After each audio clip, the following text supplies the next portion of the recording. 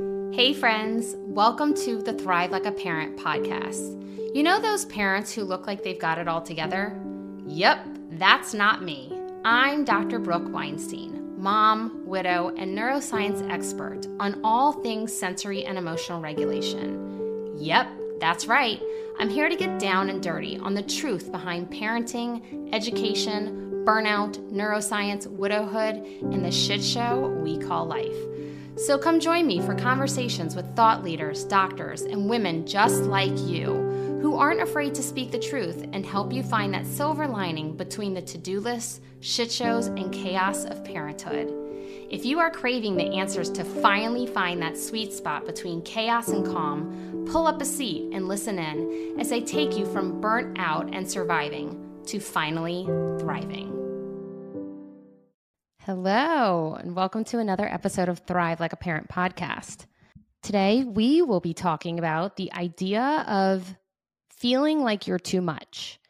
And I may have talked about this before, but we're going to talk about it again. Why? Because it is such a core wound that I find so many have.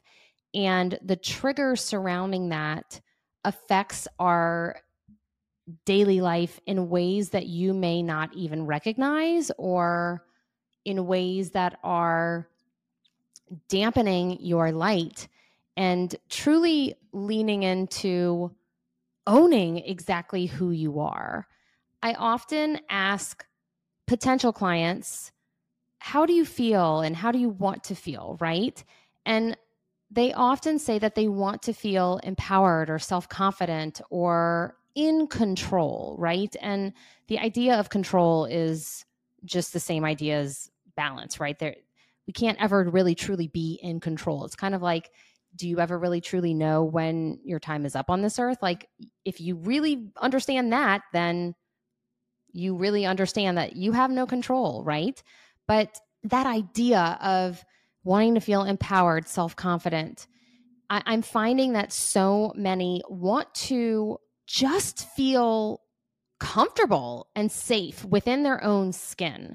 But what ends up happening is when you carry the wound that you are too much, what ends up happening is you then start this performative reality for yourself that you should function in a certain way. And so you start functioning that way, and then your brain patterns to function that way. And it's really a self-neglect or an abandonment of self. And deep down, you may not be functioning how you want to function, or you may not do the thing, or you're afraid to do the thing, or, you know, you think you should be acting a certain way, or you present yourself in public versus private because your patterning has told you that is what you should do. I absolutely grew up in an environment where I was taught how to function, if you will, in terms of the social norms and community around me.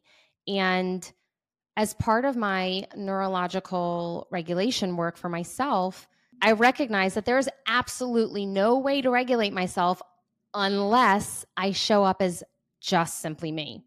And it is a hard one. It's a real hard one to break and lean into the acceptance of self and the acceptance of who you are, and valuing, honoring, and loving who you are, even if your community or the society around you says, that's not how you're supposed to act.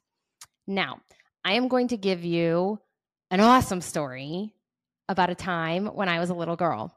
And I, as you know, have been dancing since the age of 2. And my mom would bring me to these dance conventions on the weekends. Now, I went to do 2 different dance studios growing up. The first one, my dance teacher relocated for her husband's job, and my mom felt it was best that we move to a different dance studio. And the dance studio that we moved to was probably the best dance studio in New Orleans at the time growing up. And my mom did that so that my sister and I, Lauren, could really grow and learn and strengthen our skills, because she knew that it was such a love for both of us. And I cannot tell you what age I was. I don't remember this, but I was certainly young. My mom brought me and my sister to a dance convention, and she brought my best friend Tally from the new dance studio and another friend Katie. And we had the best weekend. Like anytime I'm dancing at dance conventions, it's the best weekend. If you know this world, you're like, hell yeah, it's the best weekend ever. But anyway, during each convention, there is an audition to help the dancer feel what it feels like to be in a true audition, as if you were in LA trying to be a professional dancer.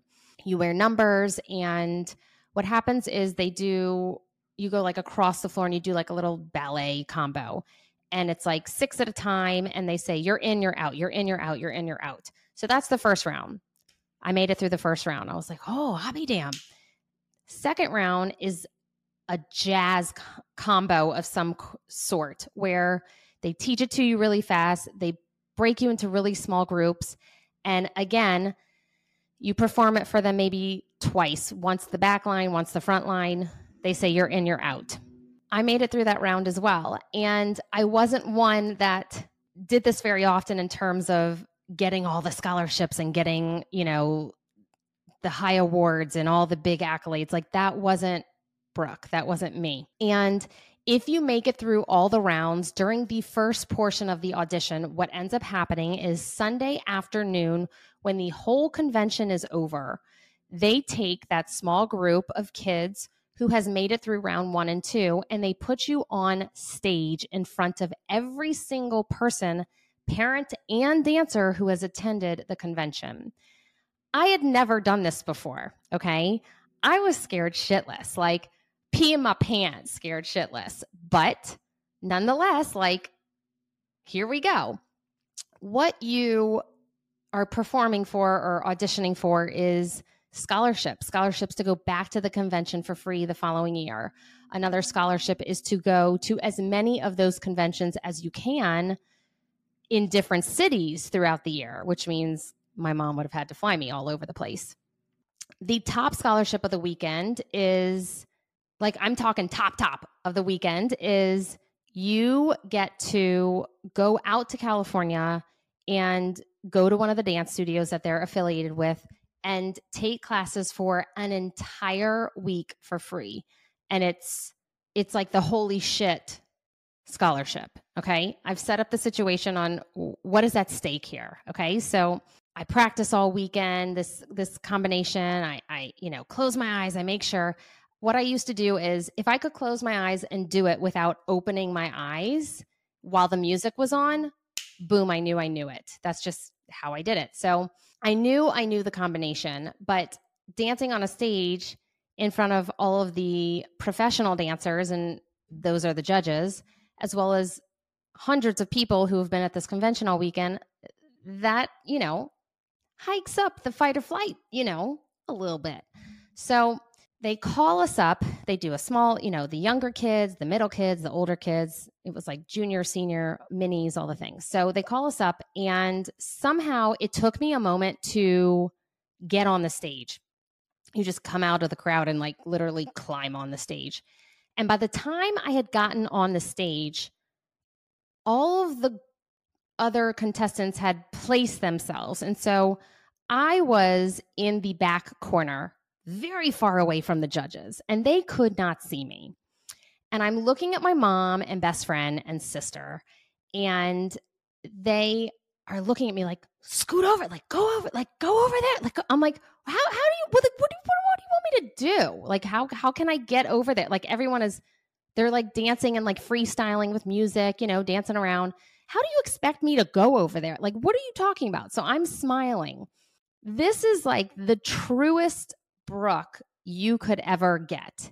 And it didn't show up very often as a little girl. I all of a sudden decide to make this stage my stage, as if no one else was on the stage. I start freestyle dancing and weaving in and out of all the different contestants who are like freestyling. I go over by the judges, I ham it up, and I make my way back to my little spot way in the back, right on like the 5, 6, 7, 8, boom. And I like hit it. Like I nail the combination. And I can't tell you, I am like hearing Tally and my sister Lauren and my mom and Katie like scream crying, like scream hysterically laughing at the fact that I just did this because it was so out of character for me. We did it. I was in the back. Then we switched to the front. I nailed it again.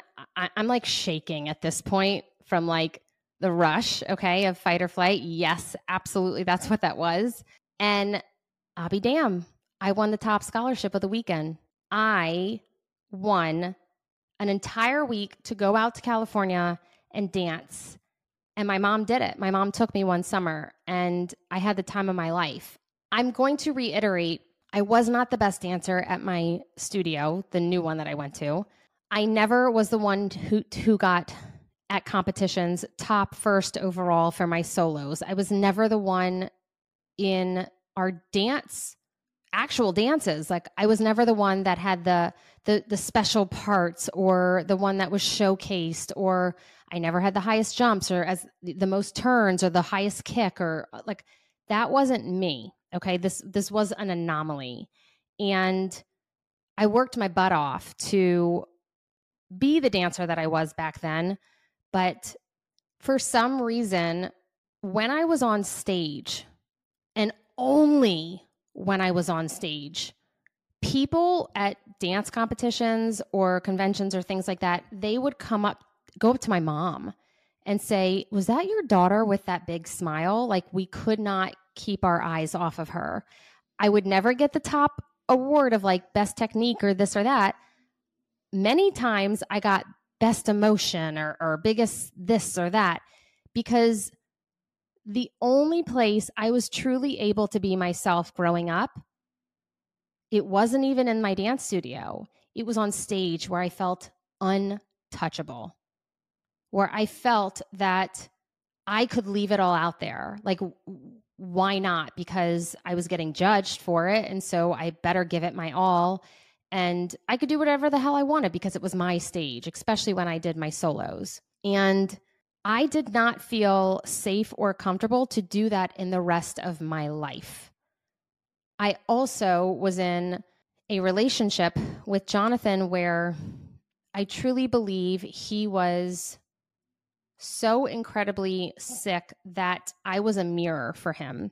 And instead of him being his own mirror, looking at himself and supporting himself through either his own triggers or his insecurities or fears, that was all placed on me. And it was placed on me for many, many years. And I had grown up in a situation where I wanted to please and be the people pleaser. And so I learned that from that weekend, by the way, from that weekend, I was given the nickname of traveling dancer. And so I'm saying that nickname because I wasn't the traveling dancer within my entire life, probably up until I started this life, this career, this job, and just putting myself out there and really dealing with what came back at me in terms of how I was showing up. In the beginning of posting on social media, every now and then, like I would drip in bits of vulnerability. And one day during COVID, it was probably 3 weeks in, Jonathan was at a treatment facility trying to get help. That is literally COVID, that shutdown, like that March mark, like that was the beginning of my solo parenting experience. That's for me. I knew when Jonathan attempted back then, I was like, okay, Brooke, this may or may not happen one day, or probably, to be frank, will happen one day. And because of that, you need to function like a solo parent. And that was the lens I had even before Jonathan passed. And 3 weeks into COVID, I will never forget it. And I can't forget it because for some reason, Charlie picked up my phone and took a picture of me. I am telling you, I was hysterical, boo-hooing in a beanbag upstairs in the kids' playroom. And for some reason, Charlie decided to take a picture of me. And many months later, I chose to post that picture to help others know it's okay to struggle. And I, really, it was a lot because it was brand new for me, sharing emotionally and vulnerably and all the different things. So I reread the post and the copy that I was writing. And I posted it. And the backlash that I got from family and friends, not from strangers, not from my community on social media, but from people who knew me the most. One of my mom's friends messaged me and said, "That is scary. You need to take that down." My mom was not very comfortable with it. I ended up really, honestly, like freaking out, reaching out to my trusted humans. And I was like, I need you to read this. Was this really that bad? Like, this is going to and I had to sit through the discomfort of no, this is okay to feel discomfort and for people to see the discomfort of others. That may feel uncomfortable for them, but I was also on my own, solo parenting for the first time with no one. Granted, that picture, that moment was the moment where I decided I needed help. That was the moment that I decided I cannot do this alone. It was a huge, profound moment for me of saying, I'm waving the white flag. I made it 3 weeks on my own until I was like, okay, I need some help. And I found our first incredible nanny. And I had a conversation with her. I was like, look, if you go down, I'm going down, because if I'm going down, you're going down. So we're now a team. And if I get sick, you're going to have to move in and take care of me because I don't have anyone else. And if you get sick, you're going to move in with your boyfriend because you're both going to get it and I'm going to take care of you. Capiche? And she was like, got it. And we did it. Because back then, those first few weeks, none of us knew what the heck was going to happen. But I put myself out there and I started showing who I truly was and saying, I get to be myself in every moment of my life, in every experience of my life. I get to show up as the traveling dancer, if you will. And that is not so easy to do because so many of us have this wound that we are too much. So many of us have been told to dampen our light. And I have to tell you, that's one of the reasons why I go down the rabbit hole of school so much and the current education system that we have, because we are teaching children that they need to sit and attend. And if they don't, they are bad, or they are broken, or they need medicine, or they need a diagnosis, or they need special education, or they need some other circumstantial support in order to get them where the others need to be. This school system is not set up for children who have a lot of zest for life, who have a lot of craving for sensory stimuli. And if you're one of those kiddos, or if you were one of those kiddos growing up, you were probably told to calm it down a lot. And so if you get that message over and over and over, your brain is going to think something's wrong with me. I'm the one that's broken. I'm the one that needs to fix myself. And I just might be the one that is damaged goods. And I got to tell you, that's quite the opposite.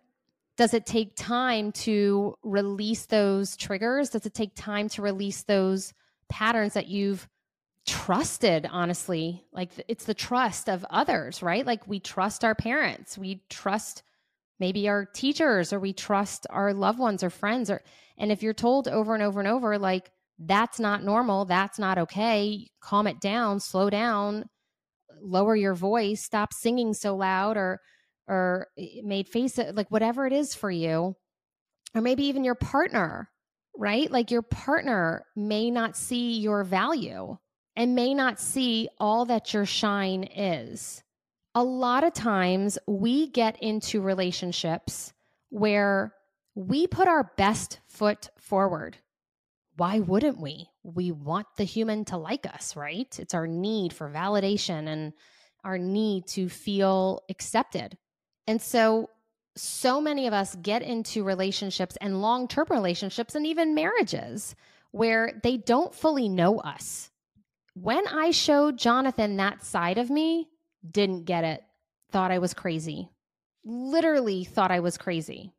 He was like, you're batshit crazy. Like, I'm not kidding. Those words were spoken to me. And I was like, at that point, I was like, no, I don't accept that. No, thank you.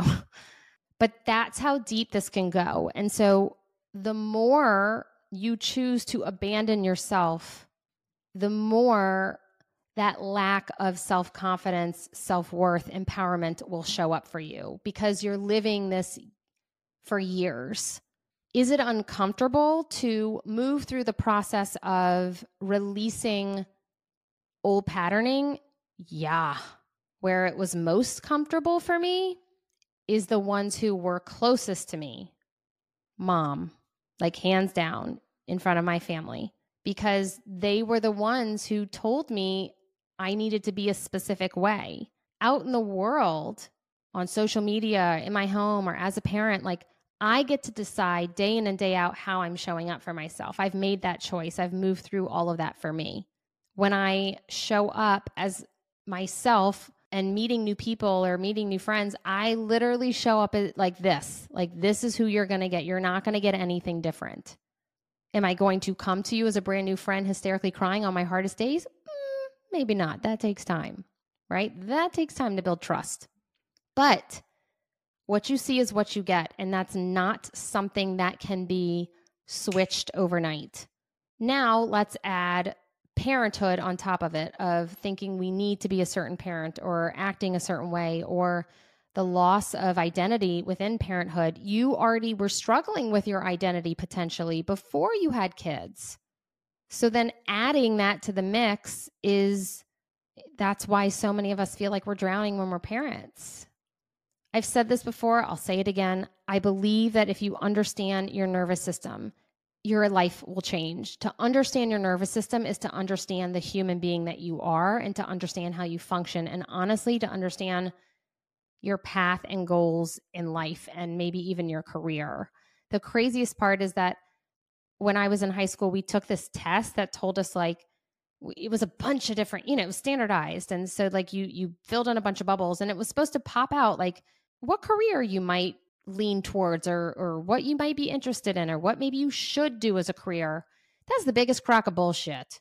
I'm sorry. We should be saying, okay, how does our nervous system function? And if our nervous system functions as a seeker, maybe we want to have a high fast-paced job because our brains crave that or they're patterned that way. Maybe if we're an avoider, maybe you want to be like a yoga instructor or something that's like more like chill rather than a lawyer or, I don't know, an EMS, to understand your nervous system is to understand the deepest parts of yourself and be able to support the deepest parts of yourself. And I've got to say, your value does not decrease based on someone else's inability to see your own worth. Does that take time to step into honoring your own value? Yes. Does it take time to own your shine? Yes. Does it take time to, isn't that crazy if you really think about it? It is like mind-boggling to me that the fact that we have to get comfortable and do work on healing ourselves to just simply be who we've always been deep down inside. I've always been this person, always. But through experiences and life, I dampened that for many years. And I told myself I was broken. I told myself I was damaged goods and I was crazy. I cannot tell you how long I worked on that individual thought of you're not too much. You're not too much. And what we end up doing is we don't say the thing. We don't do the thing. We don't dance around the stage. We don't go after the promotion, or we don't speak up in boardroom meetings, or we don't say, hey, yo, that's not right. We don't do the things because we're so afraid of other people. But that's not being all that you are and who you've always been and who you're meant to be in this life. And the less, I'm going to say it, the less fucks you give, the more authentic you can be. And now I'm not saying the less fucks you can give in terms of like, I don't give two shits about all you people, go blow, like I don't care, like F you. That's not what that is. That's not a fingers up comment. This is the internal work that you're struggling with, that you need to check in with yourself. Owning your own worth, honoring exactly who you are, being too much will be your greatest gift. Being too much has gotten me to where I am in my own career.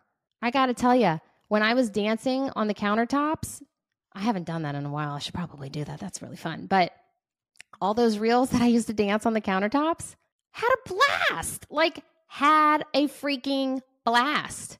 One time, you guys told me that I should try sliding down the stairs, like the railing, and I did it. And there's a video, but there's like a huge block at the end of the railing, and it got me good in my hoo-ha. And I am telling you, I rolled onto the stairs, dying laughing at myself. Dying. All because you guys are like, do one where you're sliding down the stairs. I was like, okay, why not? Like, it is so much fun to own all the parts of yourself. And I do believe that we chip away very slowly when we don't honor exactly who we are. We chip away at that child inside of us. We chip away at the carefree human. We chip away at the joy and the liveliness and the fun and excitement. And we just become the shell of who we think we're supposed to be and who everyone else wants us to be. But is that making you happy? Has the societal norms that you've placed on yourself for so many years, has that done you a world of good or a disservice to yourself? And so the next time you get the opportunity to live boldly, do it. Do it and see how you feel after. Say the thing you want to say. Do the thing you want to do. Be the person you want to be. Oftentimes, what I work through with my clients is a fear of success. And it doesn't just need to be business or finances. I'm talking fear of success in whatever form that looks like for you. We fear being that person because we don't have a crystal ball to know what our life will look like if we finally start stepping into ourselves. And so we dampen that light so that we can stay safe and comfortable. But that safety is just protecting you from trying not to feel emotions. But we cannot control everything in this life. And allowing yourself to feel is part of being human, the highs and the lows. So go after the thing. Go after the thing that you have been fearful of going after. Say the thing that you fear others won't maybe agree with. Quit the job. Do something new. I don't know, dye your hair, pierce your ear. Like I do what you want to do. Because at the end of the day, we have to be a mirror for ourselves. Just like I said, Jonathan, I was his mirror and I allowed that for many years. That was not a healthy dynamic. But when I became my own mirror, I then realized that the empowerment, the self-confidence, honestly, the control, just like I said, you can't control, but like I felt a sense of I'm in control and I have the ability to support myself internally and show up for myself and own my mistakes, like sliding down the staircase and whacking my hoo-ha. But sometimes taking a risk also gets you big rewards. And the craziest part about it is that risk is really, truly just simply being yourself of who you've always been inside. And when you look at it that way, it's not quite a risk. It's not that big. So stop dimming your light. Start singing loud. Start showing up, wearing the outfit, doing the thing you want to do. Live loud. Live boldly.